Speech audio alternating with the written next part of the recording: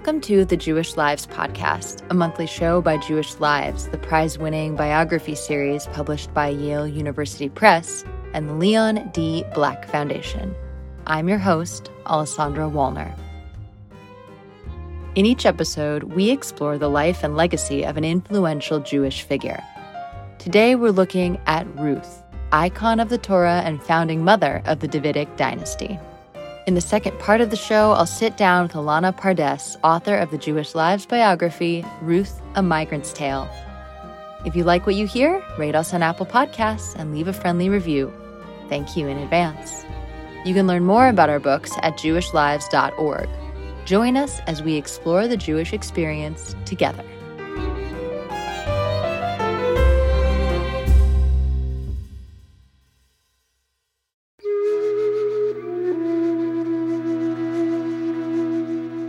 From the text of the Bible, we learn that the time of the judges was, quote, a time when every man did what was right in his own eyes. It was also a time when a woman named Ruth did right by another in such a radical way that it changed the course of history. Ruth was a native of Moab. She married a Judean man who had immigrated to her homeland. When her husband, brother-in-law, and father all die, Ruth makes a radical decision, deciding to follow her bereft mother-in-law Naomi back to Naomi's ancestral home of Bethlehem. Naomi, tired from the road and ground down by grief, stops to tell Ruth she is a broken old woman with nothing to offer. She urges her daughter-in-law to go back to her family in Moab, marry again, and start anew. Ruth responds with an astonishing pledge to her mother-in-law. Wherever you go, I will go. Where you lodge, I will lodge. Your people shall be my people, and your God, my God. Where you die, I will die, and there will I be buried. Ruth begins life in her new home in Judea as a humble gleaner, also known as a harvester, in the fields of Boaz, a distant kinsman of her dead husband. After a daring midnight conversation with Boaz on the threshing floor, Ruth becomes his wife and ultimately the great-grandmother of King David. Ruth's journey from Moab to Bethlehem as a lowly migrant to glorified foremother is the most detailed story of any woman in the Bible. With each passing era, her story of devotion and kindness has remained fresh, inspiring sages, mystics, artists, nationalists, and advocates of social justice anew. Eons later, what is it about Ruth that keeps us by her side?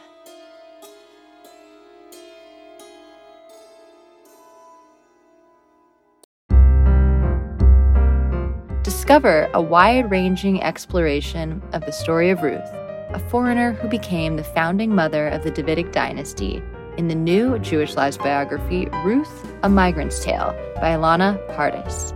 Save 25% for a limited time only. Just use code RUTH at checkout, only at jewishlives.org.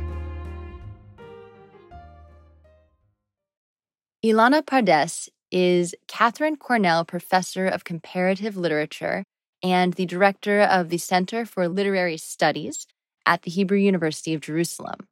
Her scholarship has focused on the nexus of the Bible, literature, and culture, and on questions of aesthetics, hermeneutics, and gender. Ruth, A Migrant's Tale is her sixth book. Welcome to the Jewish Lives podcast. Thank you. Ruth has been characterized in many different ways in what, in the book, you call her afterlife. And why did you choose to emphasize Ruth's identity as a migrant specifically? Yes, it's really fascinating to follow the different ways in which she was reimagined. I focus on the question of migration because I think it's the most compelling and relevant question for our own times. I mean, with the millions of migrants and refugees I think the Book of Ruth is something of an invitation to reflect on the question of migration. With its deep humanity, it's really an opportunity to think about the experience of migration, not only about abstract notion of migration. It's really a remarkable tale.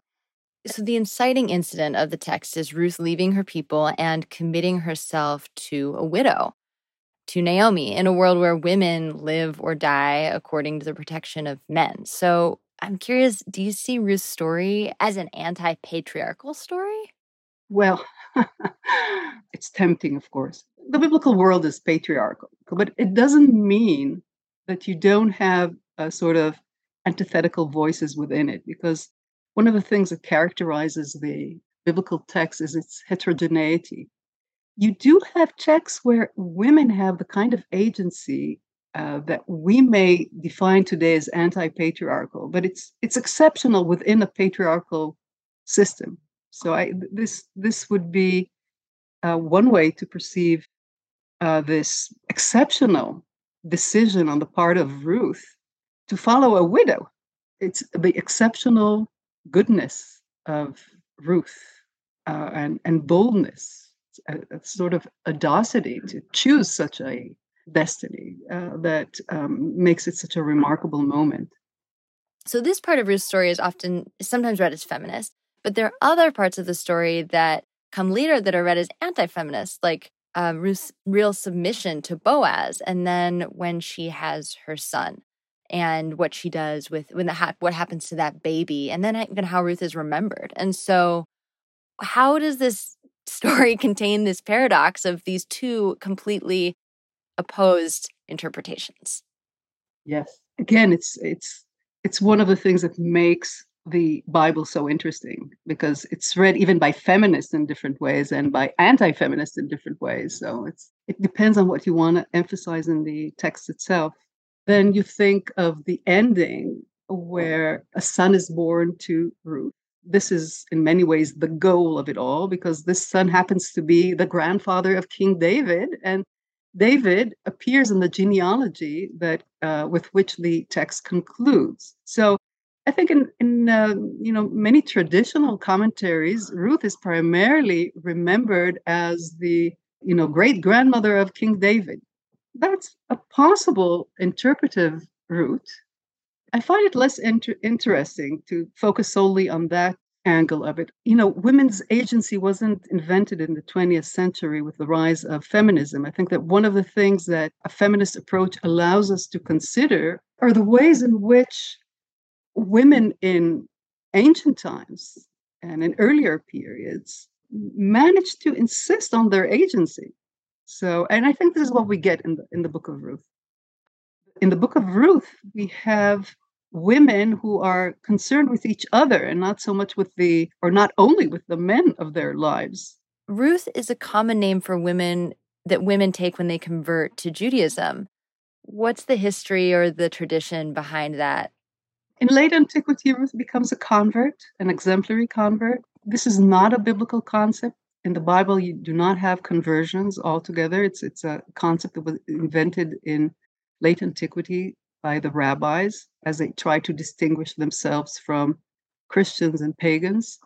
But once conversion is invented, then Ruth is perfect for them, because in many ways, she's the ideal convert. Insofar as, I mean, what they highlight is primarily her oath of loyalty, where she commits herself to Naomi's God and people.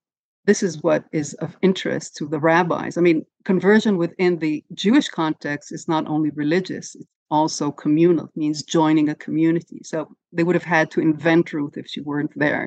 So. And in another interpretation that you write about, she is the subject of many paintings, and eventually she became one of the most popular female biblical figures in Western art. So what's your favorite rendering, and what's some of that history? Well, I have many favorite paintings, but I guess I primarily vote for Poussin's painting. It's the inaugural rendition of Ruth and Boaz in the field, where the pastoral Ruth is invented. So we're talking about Baroque art. French Baroque, 17th century. And it's really a beautiful, remarkable painting where the sort of warmth of color and the movement of the sheaves and the fields of wheat and the light. I think it's Poussin basically saying, this is nature and humanity at its best, sort of highlighting the benevolence of Boaz, highlighting the blissfulness of the fields and the generosity of people towards each other, not necessarily as something that is common in reality, but something that you could aspire to have in your life.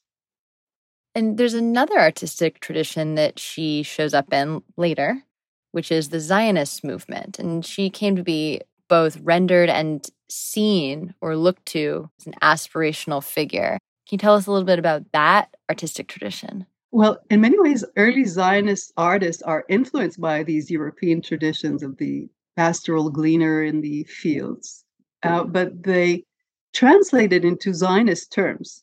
Within the Zionist context, she becomes an exemplary pioneer. She becomes a pioneer woman. So when she's in the fields, she's there as an agricultural worker also, because, the Book of Ruth is one of the privileged texts within the sort of Zionist exegesis. Again, when you think about it from a Zionist perspective, then it becomes a story of a happy return to the land of Israel. And it has all these agricultural scenes. And, the kibbutznik, of course, think of themselves or envision themselves as continuing the agricultural tradition of biblical times. So again, she acquires a different look and a different role. But this is early Zionism. What you do find, from the 1990s on is something very different, where she becomes a paradigmatic stranger and a migrant within, contemporary Israeli society. There's a significant change between early Zionism and sort of contemporary Israeli art and literature. And you just mentioned in your last answer an important word in Ruth's story, this identity of the gleaner. What is that word and what's its history? It's a very interesting practice or law in the biblical world. It has been carried out for centuries, by the way, beyond biblical period. There's a law of gleaning in Deuteronomy, and it's part of biblical welfare. It's part of the biblical welfare and an attempt to provide the poor and the impoverished, primarily the categories that the biblical text uses or biblical law is the sort of the stranger, the orphan, and the widow. And they're considered as the quintessential poor and underprivileged. And it is the responsibility of landowners to provide them with some kind of sustenance, and basically allowing them to gather the leftovers after the harvest. So this is what gleaning is all about. And it is perceived as an ethical call. I mean, the law is based on a reminder that, you too were slaves in Egypt. So you need to identify with the suffering of others and to care for the poor. So Ruth is a gleaner, and she has the right to glean both as a stranger and as a widow. But I'm also interested in gleaning as a metaphor. When I was trying to define my project as a biographer of Ruth, I thought, to be a biography of Ruth means to become a gleaner. And that is to find life in remainders, in minute details, because, the book of Ruth is not really a book. It's a very short story of 4 chapters.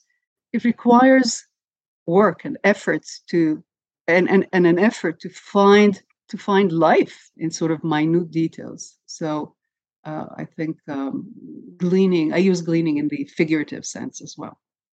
And circling all the way back around to the beginning, you talked about Ruth's role as a migrant seeming like the most relevant to the 21st century. And I'm curious what parallels, if any, you see in her story with the Ukrainian refugees fleeing the war with Russia. Watching the news and seeing the Ukrainian women fleeing with their children, I couldn't but think of Ruth as well. I mean, I think that what you do have in both cases is a reminder that there are certain specificities of the lives of women migrants, because the crisis of the refugees in the Ukraine has to do with the fact that most of them are women and children. Men are left behind. So some of the tragedy of this particular scene has to do with the fact that these are women fleeing the war with Russia, and the fact that they have the challenge they face in trying to both worry about or take care of their children and find some source of living. So it's very different from Ruth. Actually, their major problem is childlessness, and here you have women with children, but nonetheless, you're dealing with lives of women, and I think today there's more and more attention is given to in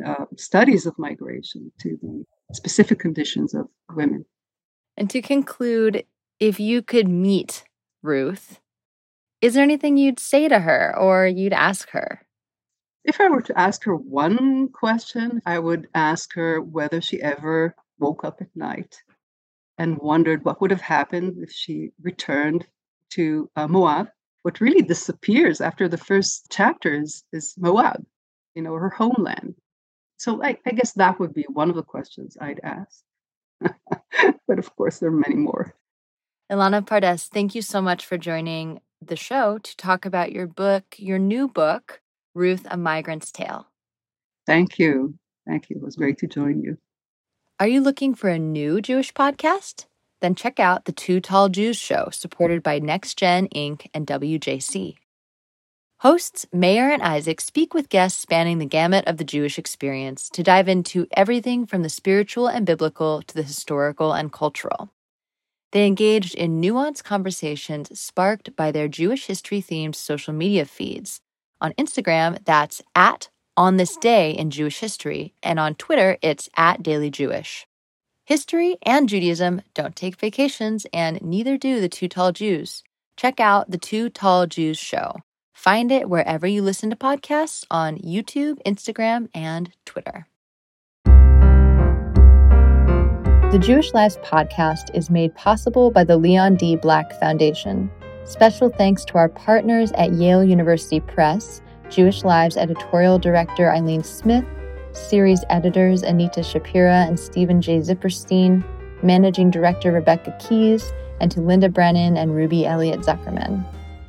The Jewish Lives podcast is hosted and produced by me, Alessandra Wallner. Our music is composed by Barry J. Cohen.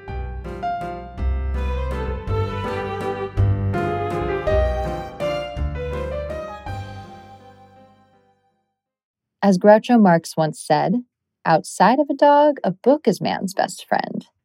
Inside of a dog, it's too dark to read.